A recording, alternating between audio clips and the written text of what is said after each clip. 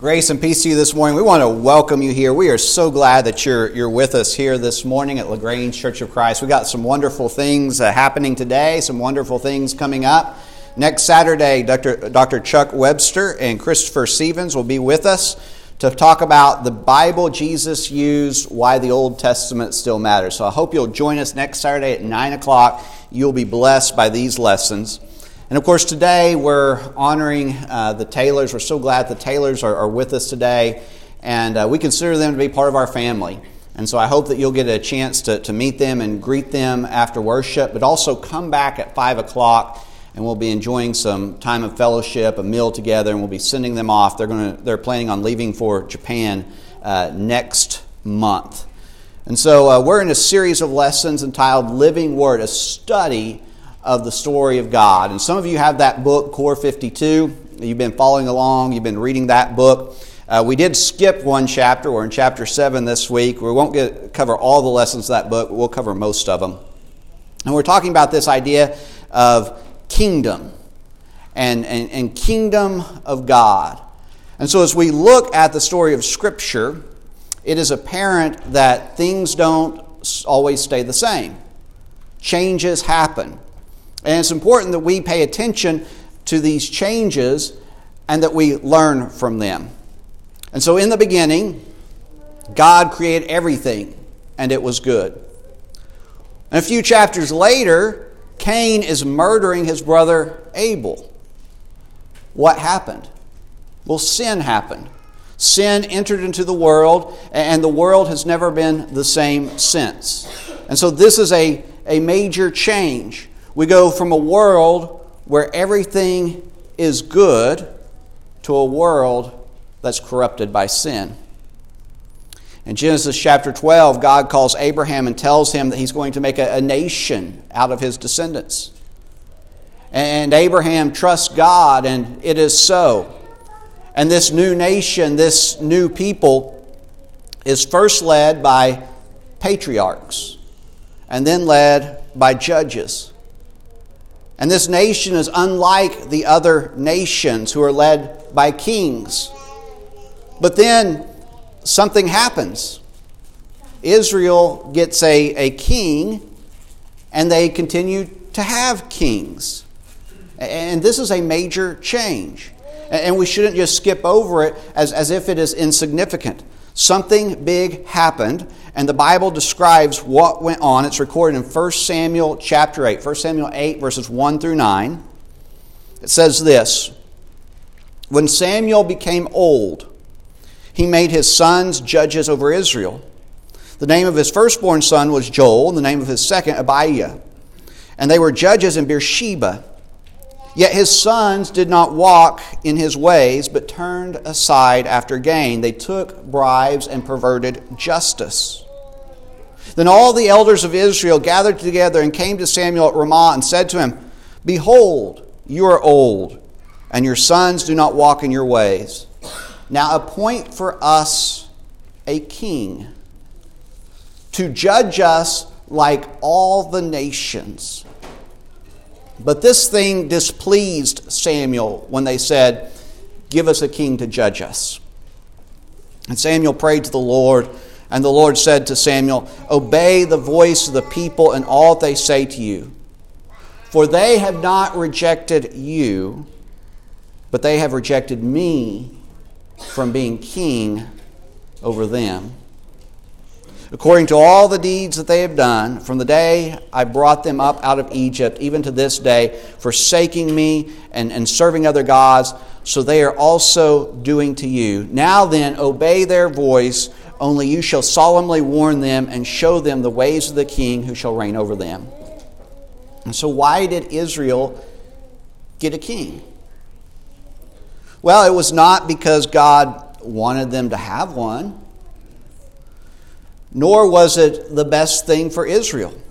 You know, if you keep reading that chapter, Samuel is going to explain to the people all the bad things that go along with having a king. A king is going to tax you. He's going to take your property. He's going to send your sons off to war. And after telling the people all of this, they still want a king. They want to be like the other nations. And guess what? God gives them what they want. He gives them a king. And Samuel is frustrated by all of this, but God tells Samuel that Israel is not rejecting him. Israel is not rejecting Samuel, but instead they are rejecting God. God says in verse 7, "They have rejected me from being king over them." You see, Israel had a king. It was God. And God had fought for them. And God had protected them. And God had led them. And they didn't need an earthly king. What Israel needed was to trust God. Well, instead, Israel wanted to be just like the other nations. They wanted military protection. They wanted alliances with other nations. They wanted an authority figure to stand up and to take charge. And they trusted in these things rather than trusting in God. And God even says, this isn't a new problem. God told Samuel it was something that dated all the way back to when he had freed them from Egyptian bondage. The people of Israel were slaves in Egypt. And God set them free. And as soon as they were free, they wanted to go back to Egypt. They wanted to be slaves again. Why? Well, it was because they did not trust God to provide for them in the wilderness. And this isn't an Israel problem, it's a human problem.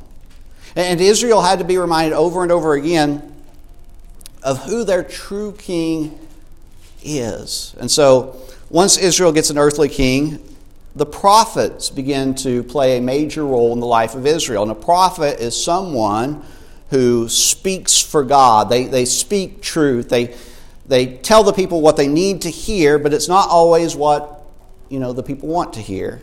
And so the prophets are not very popular. They pointed out sin and they called people to change. And one of the things that the prophets did was they reminded people of who is in charge. And so they reminded people that kings come and go. And not only that, it's not just kings, it's kingdoms. Kingdoms come and go.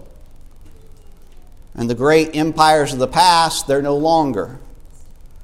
Human leaders and human institutions fail us. But there's one who will never fail us. And that is God. And so this is why Isaiah writes something like this: "For the Lord is our judge, the Lord is our lawgiver, the Lord is our king. It is He that will save us." God is our rightful king. But in 1 Samuel, God goes along with the people. He lets them have what they want. And we might ask ourselves, why would God do something like this? Why would God give them a king when He knew that it wasn't in their best interest? Well, it's because the people had rejected God. They had turned their backs on Him. They wanted a king. They wanted to be like the other nations. And so God goes along with it. And in time, they will come to understand that God was right. They will suffer the consequences of their demand. And so the first king that Israel gets is a man named Saul. And he is everything that they wanted. He looks like a king. He's good looking. He's strong. He comes from a family with money. This is the guy. He is the ideal king. But when he starts to lead, things don't look that great. Because guess what he does? He disobeys God. He is selfish. He blames others. He has an anger problem. Saul is not a good leader. And he's not good for Israel. And so eventually, God steps in and God has Samuel go and anoint someone else as king. He's had enough of Saul. And the next man that Samuel anoints is David. And David becomes the second king of Israel. And David is nothing like Saul. No one thinks of David as a king, including his own father. And so Israel goes from a man whom everyone thinks is the perfect king, this is the guy, to a man whom his own father doesn't even believe in him. And this is quite the contrast. But again, God is at work in this.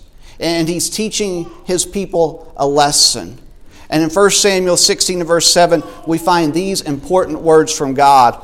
Do not look on his appearance or on the height of his stature, because I have rejected him. For the Lord sees not as man sees. Man looks on the outward appearance, but the Lord looks on the heart. And so we learn here that God looks at leaders differently than we do. He doesn't pay attention to their physical features. He doesn't choose a leader because, they may appear strong. He chooses leaders based on what's on the inside. God looks at the heart. And we come to find out that David is a man after God's own heart. He's not the leader that people expected. He's not the warrior that people expected. He brings food to his brothers while they're serving as soldiers. He tries to put on Saul's armor and it does not fit. David is the last guy that is chosen when picking teams for dodgeball. He's that player that no one wants. And yet God chooses him. And so we have to ask, what's so special about David? Well, we know that it wasn't his moral character. David had many faults. He was a sinful man. He lusted. He committed adultery. He was involved in a murder plot. And these are not godly characteristics. And so what was it that God saw in David? What made him different from Saul? Well, for one, David knew his place. David understood that he was merely a servant of the one true king, God. For Saul, the focus was on himself. It was all about him and his ego. And he didn't like other people getting too much praise because he wanted it all for himself. And he didn't want to admit his shortcomings. And if something went wrong, he looked around and he blamed someone else. He refused to take responsibility for his own actions. And he viewed being king as an opportunity to glorify himself. And he wanted the attention. And he wanted the praise.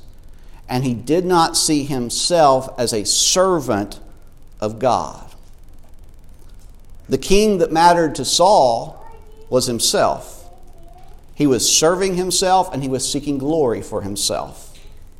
The difference between David and Saul is who is truly king. Is it God or is it me? Am I laboring in the service of God, or am I serving myself and my own self-interests? Both of these individuals are human. They were fallible, sinful men. They each had their faults. The difference is that Saul served himself and David served God. This account from long ago is more relevant to our lives than we might imagine. We live under much different circumstances. We rejected the idea of kings and a monarchy a long time ago. We're proud of our democracy. We highly value our right to vote. If we don't like what our leaders say or do, then we vote them out. Our leaders have to listen to us. We don't need a king. Or maybe we do. Well, as Americans, we highly value independence and freedom. And we champion people who have fought for these things. They are our heroes. This is why we love movies like Braveheart. We get chills when William Wallace yells out freedom before he leads his men into battle. We don't want anyone else to tell us what to do. Now, this may be okay when it comes to standing up against tyrannical governments. But as Christians, we need to understand that we are not the king of our castle. That we are under the kingship of God. That we labor in the service of God. That He is our master and we are His servants. Now, someone might be tempted to say, well, you know what? I am no one's servant. Well, if we are unwilling to bow the knee to God, then we shouldn't call ourselves a Christian. Because being a Christian means that we have a king. Being a Christian means that we are not the Lord of our life, that God is. Being a Christian means that we take orders from God, not the other way around. But too often, we want to come to God only if it's on our terms. You know, we'll follow God as long as He has the same sexual ethics as we do. We'll follow God as long as we don't have to change our lifestyle. We'll follow God as long as, He doesn't ask too much from us. We'll follow God as long as it's just for an hour on Sunday and nothing more. Well, if that's our idea of following God, then we have it all wrong. Because God is our King. And He doesn't conform to our will, we conform to His will. And because He is our King, He may ask us to do something that we don't want to do. He may ask us to do something that is difficult. We don't get to pick and choose which parts of the Bible that we like and which parts we don't. Being a Christian is not about, our comfort. It's about coming under the lordship of God and becoming the person that we ought to be. And this means there's going to have to be some changes in our lives. That we're going to have to listen to our King. Do what He says. But here's the deal. God is a good King. And so everything that He tells us to do, it's in our best interest. If we try to rule our life, we're going to make a mess of it. We're going to destroy it.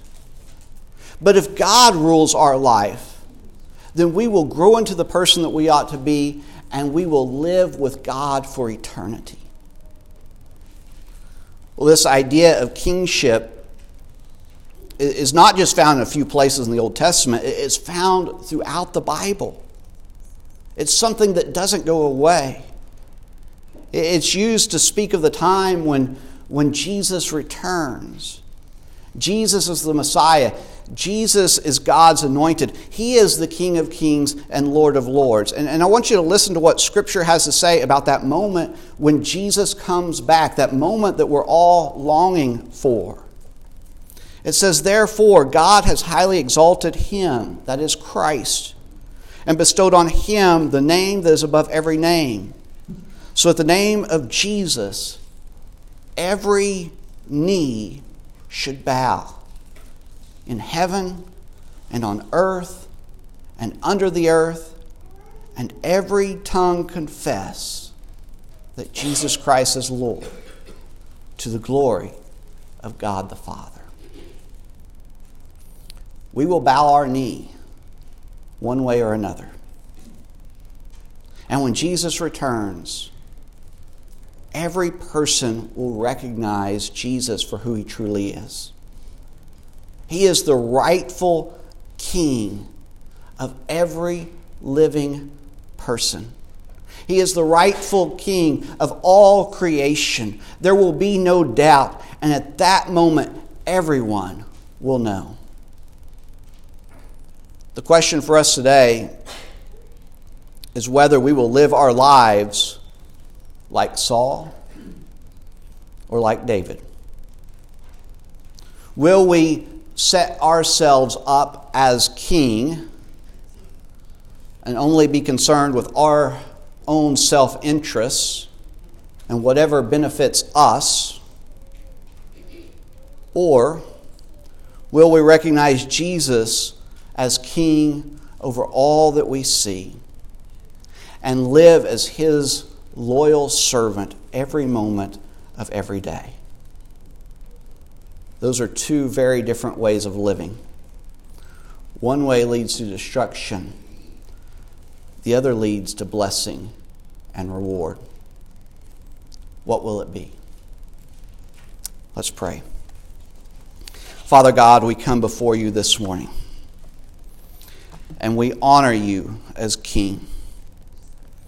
We honor you as King of our lives. We honor you as King over all creation. Father, may we serve you all the days of our lives. May we come under your lordship and listen to you and obey your commands and do what you would have us to do. Father, we ask you to lead us, to take us where we need to go, to direct us in the ways that we need to go. We're so thankful for who you are. We're so thankful for your leadership and guidance, that you want the very best for us. And Father, we pray that we would be humble servants, that we would joyfully and gladly serve you and obey you all the days of our lives. We're so thankful for Jesus, who reveals to us who you truly are. A king that's willing to lay down his life for his servants. We pray this in his name. Amen. If you're here this morning and you are not a loyal follower of God, you haven't given your life to Christ, you haven't begun to follow him, we'd encourage you to think about that, to contemplate your own life and what you're doing with your life. If we can help you in any way, if we can encourage you, we would love to do that. If you're here and you need the prayers of this congregation, won't you come now as we stand and as we sing?